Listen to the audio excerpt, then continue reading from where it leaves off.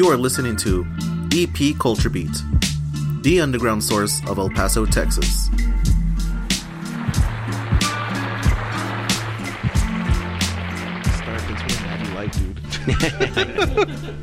So how's it going, guys? How you guys doing? Good. Go ahead and introduce yourselves and your function in the band. Okay. Orly, and I sing and I play guitar. I'm George, and I play bass. I'm Greg, and I slap of the skins. So your guys' name is Los Tristes. Who came up with that name? I did. I wanted to be the Teardrops, and it was already taken. So I was going a different direction with it, and I said, all right, Los Tristes would sound hilarious. I did not know that. Yeah. And so I just came up with it, and it was like, well, is it going to be rock in Spanish? And I was like, well, I can't even really speak Spanish, so it's going to be just rock and roll, but I like the name, so we're just going to stay with it. That's ironic. Yeah. I barely noticed that. You guys don't fucking sing in Spanish. That's right.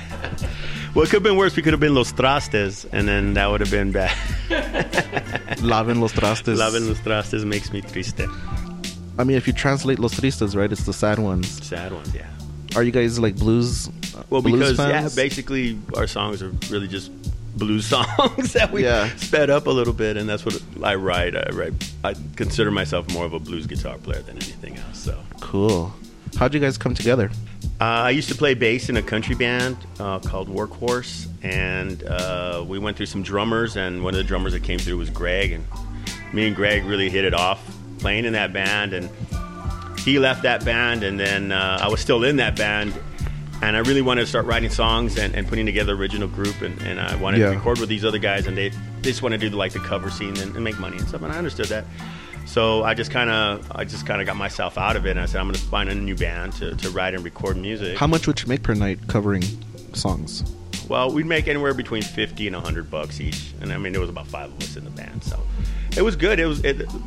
Play country or like Mexican music out here, you're gonna make a lot of money. Facts. Yeah, facts. That's a fact. That's a fact. I mean, that's what are you gonna do? But anyways, finally a couple months went by, and then Greg called me and, hey, we gotta hang out.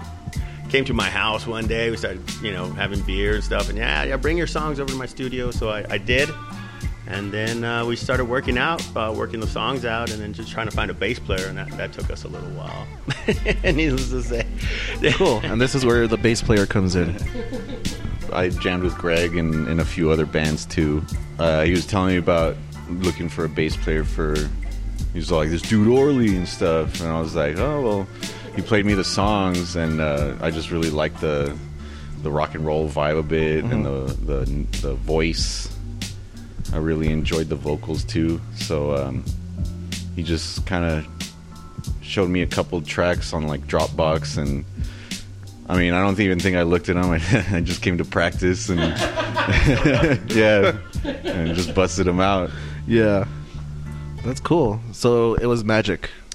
Yeah, I was trying to do something more kind of like more melodic bass lines instead of just doing the root. I wanted to do kind of like a Rolling Stones, Stone Temple Pilots, like they have really melodic bass lines, and I thought these songs could like really benefit from that, so I was super down. What was your first show like together? The first show we did was we opened the show at Rock House for Boucher Kronos, yeah. Oh, yeah.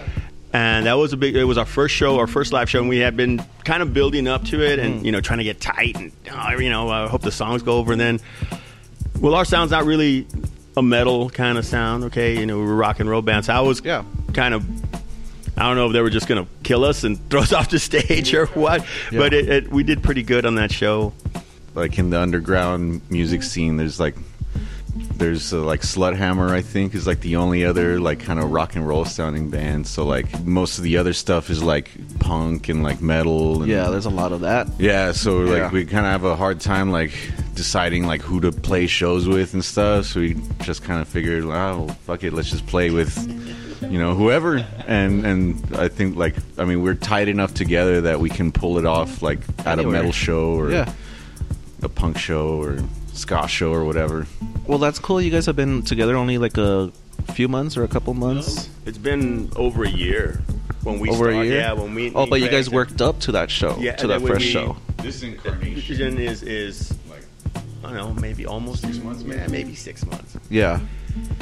You know, when we got George in and finally found like the pieces, and then we was looking for another guitar player really, and that didn't really pan out with anybody. So we just decided, you know, why don't we just stick to being a 3-piece because it's working, and you know, so we'll just leave it like that for right now. I mean, if we decide to make a change, I guess we can. Yeah, it's actually pretty interesting because, like how Orly said, like the whole inception of the band was probably over a year ago. He was actually playing with one of Workhorse's other drummers, this guy named Andre. So he kind of laid the foundation for a lot of these drum parts that I'm playing, and I just tried to develop a style around it. When Orly hit me up, or when I hit Orly up, you know, I just wanted him to play a show with one of my other bands. And he's like, actually, man, I think this guy's moving to Nashville or something, my drummer. And I was like, oh no, man. Oh no, send me the tracks. Like, send me the tracks. I got your back. I mean, I was already playing drums for a few bands at that point. But I'm like, oh man, I really like this stuff. I can't stand to like see this project like fade away. You know what I mean? Cool. And so yeah, he got me, and like we just started like shuffling through all these members, and it turns out like I should have just asked George to play bass all along, man. He's kind of like always been there. Like he said, we play in other bands together and stuff. So it all kind of worked out though, man. Cool. And like interestingly enough, that first show that we did at Rock House, we were like the only rock band and a full metal lineup right after us. We were opening for all those guys, and I think that's when they dubbed this style Dio Rock. Yeah, the bass player for March of Chrono is a friend. He actually plays in another band with me and George. He just posted it out. Yeah, he posted it on Facebook, some badass Dio Rock, and I'm like, hey, you know what, man? That actually fucking hits the nail right on the head, you know? What do you guys have planned for the summer and also for this year? We're just trying to, right now, we want to re-record some of our songs that we've done as demos and stuff. We're going to record another one. We have one already down, and another one we're going to record. It's called Execution Style. the bluesy one. Yeah. So we're gonna do that one. We hadn't really recorded it properly, just like live here in the thing and in the rehearsal space. We definitely want to play some more shows. Cool. Try to just get out there a little bit, and then maybe we could go out of town and play something, or come back, and just play rock and roll, man. Have a good time. I think we're trying to take advantage of doing the whole Weekend Warrior thing, making it out to like Phoenix, Albuquerque over the weekend, and I think those scenes are kind of a little more well suited for us. I've been to Albuquerque quite a lot over the last 6 years, and from what I've seen over there, they got like a real like southern bluesy type of scene going on over there. And I lived over in Phoenix for about a little less than a year because I was going to school over there. Yeah. And from what I saw, like, I think we'd really fit in over there. I mean, we love El Paso, like, don't get us wrong, but yeah, like we said, it's really like a heavy metal town over here. Or like, there's just a ton of cover bands just here. A ton of Satanists, man. Yeah, exactly, man. But our metal brethren give us love. Oh, yeah. Yeah, for sure. There's a lot of really good guitarists and like good musicians in the metal scene, like for sure. Oh, definitely. Yeah, give you a run for your money, man. Who writes the lyrics? Old man Orly over here. You're right. El triste. El triste. El mero triste. El mero triste. Yeah, I do. I just try to write from, I don't know, just, like I said, it's like a lot of blues songs. I write some crazy lyrics that sometimes don't make any sense, like Execution Style. It's not trying to be like heady or, I wanted the songs to be good songs that you can just wash your car to or clean your house to or party to or cool. Throw in the background. I don't got any kind of agendas I want to talk about or anything like that. I just keep it light and like what I like to this is put something on and you can drive your car fast too, man. It's cool. Yeah, all songs are about either love or hate, right? Yeah, something like yeah, pretty much. Sometimes love and hate in the same verse. No. Do you guys record your own stuff, or is it all in house at this point? Right now, our producer is Greg. He records our songs and he mixes them, and he helps me arrange them. So does George. We put new parts into things. I have maybe an old riff and show it to the guys, and then they give input too. So it's fun. I love the collaboration, and I love the guys like the songs, so they're enthusiastic about it. And like as far as recording, we record right here. We use the back for vocals in another one, and it's usually Greg will put down his drums and I'll put a rhythm guitar. By the time George gets here, we got guitars done, and he puts the bass, and then I sing over it. Occasionally, we'll remix songs live on stage. Cool. Yeah. For those of you listening, we're inside of Los Tristes rehearsal space. So all the songs on your SoundCloud were recorded in here? Yeah, except for the only two on there that aren't is a song called Summer and another one called Bitches and Money. I recorded those at my house when I had Andre in the band, and we hadn't had a chance to re-record those songs. Those are a couple of them we're going to re-record, so everyone here in the band is on the album. But my friend Andre, he moved to Nashville, and he's playing drums out there. He's a great musician, and he helped me a lot. He's a good guy. Awesome. So but now we're in this era of it. So this is. But I told the guys, I said, well, I want to re-record those because I don't want to put them on there and it's not, us. It's true. So yeah, but we have about probably almost 10 songs. What's this space like to record in? Pretty cool. It's pretty all right. It gets pretty clean. And the last recording we did, it came out really, really nice. And you know what? We took our time. Yeah. I didn't put on 37 guitar tracks. So we're just going to try. We got a vision now. It's kind of good that we did those other songs like we did, because now we got more of a vision of how we want to record it, and we're going to keep it simple and just let the song be a good song. That's all we want it to be. Cool. Anybody else want to add to that? Greg, he does a lot of recordings in this studio, like with a bunch, because he's in like 40 different bands or something. So he does a lot of recording and stuff. So I think he knows how to get a good sound out of all the equipment in here. I just appreciate you guys being my guinea pigs, man. Every time I get some new gear, I'm like, all right, man, let's try to figure this shit out. And I can honestly say I've learned more over the last 6 months, just working with these guys and stuff, than I did the last 5 years of recording. Because now I actually got friends to play with instead of just doing it all on my own. It's kind of it's way easier to just I try and lay all the drums down before they get here. That way I don't have to worry about any of that stuff. So I get to go in that back room into the control room and just get my hands dirty and actually think about being an engineer as opposed to just running back and forth, trying to set up mics and this and that. But yeah, man, it's been definitely been a learning experience, and just don't want to stop.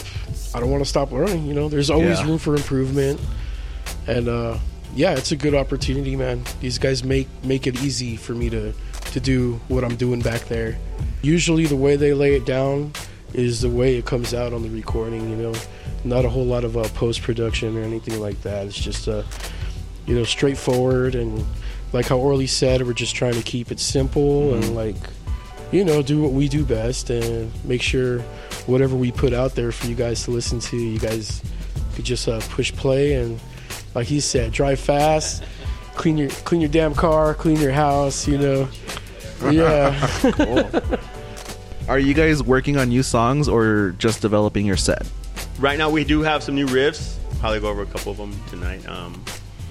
We're working on new songs. Definitely, we want to get as many songs. I want to try to get 20 songs, just to have them, and then record them, and then pick the good ones and put out what it would be our little EP or LP, or I don't know what they're called now, just whatever, our album. Yeah. So that's what we're definitely moving forward. I've dug into the archives for some riffs I've written and stuff, and just trying to come up with good stuff and cool stuff, and Sometimes it's not so good. So, but you just take the good with the bad, man. Just try to. You just gotta toss out those riffs, man. Yeah. Are the songs like based off of your riffs a lot, or does like a bass riff come in, or does it start with like a weird drum riff, or is it usually I just the come in with guitar? the music?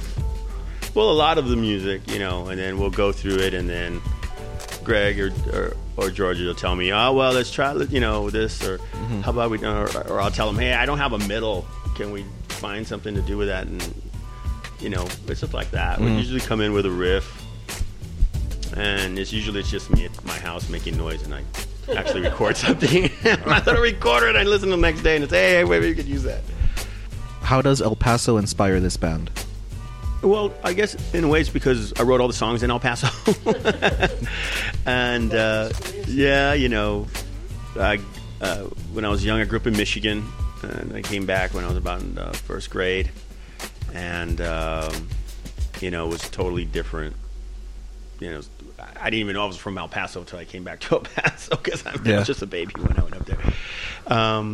But I think just the way El Paso is a little bit different than other towns in Texas, if you haven't noticed. And it just, I love all that, the blues stuff that comes out of the East Texas scenes and all that stuff. And to mix it here with, just my experience here, it inspires, because it's just a different flavor, man. I don't know. Not a lot of people have it. You know what I mean? Yeah.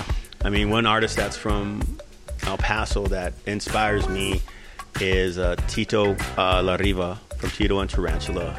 I think he's a brilliant songwriter. He's a kick-ass actor. He comes out in cool movies, and he has really good albums. And and nobody knows him here. Mm-hmm. He's in Europe and he's huge. Mm-hmm. But anytime you can make Salma Hayek dance that cool with a snake around her neck, you are the man. So, anyways, from dusk till dawn. Yeah. Right? Yeah. Can I add anything to that? I kind of just like to think of the food when I write my bass lines, and try to feel good that way. Gosh, it's hard to say, because you just feel it, man. Like there's so many great bands here, and although they might be like blues or this and that, you just know when you're hearing El Paso and somebody's music, man.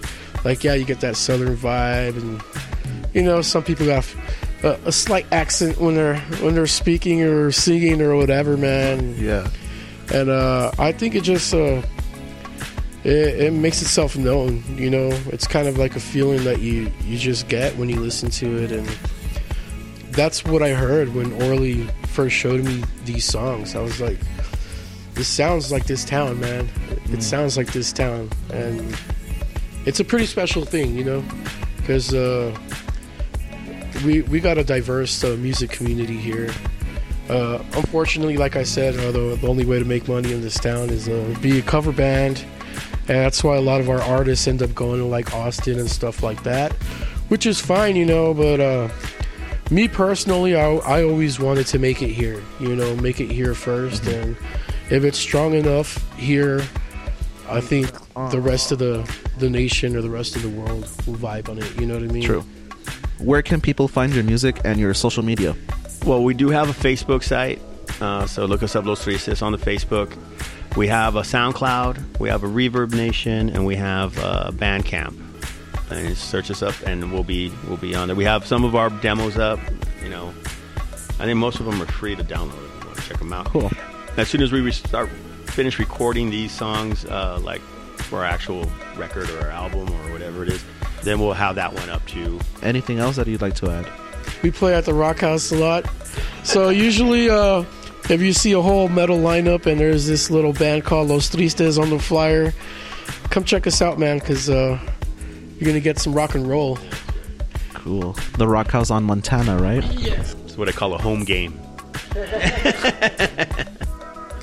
Well, thanks for being on the show, guys. You're very welcome. Thanks for listening, everybody. Thanks for coming by, man. We really appreciate this.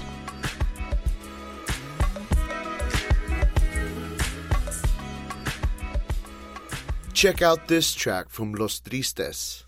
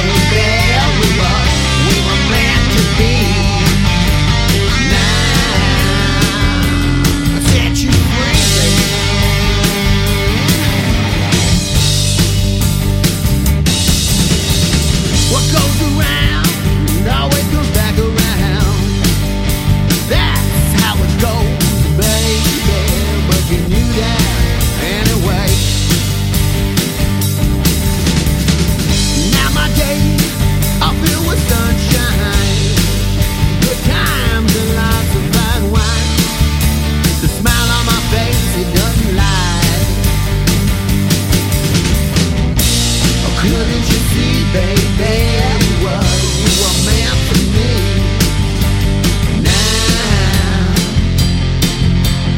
Now, I gotta set you free.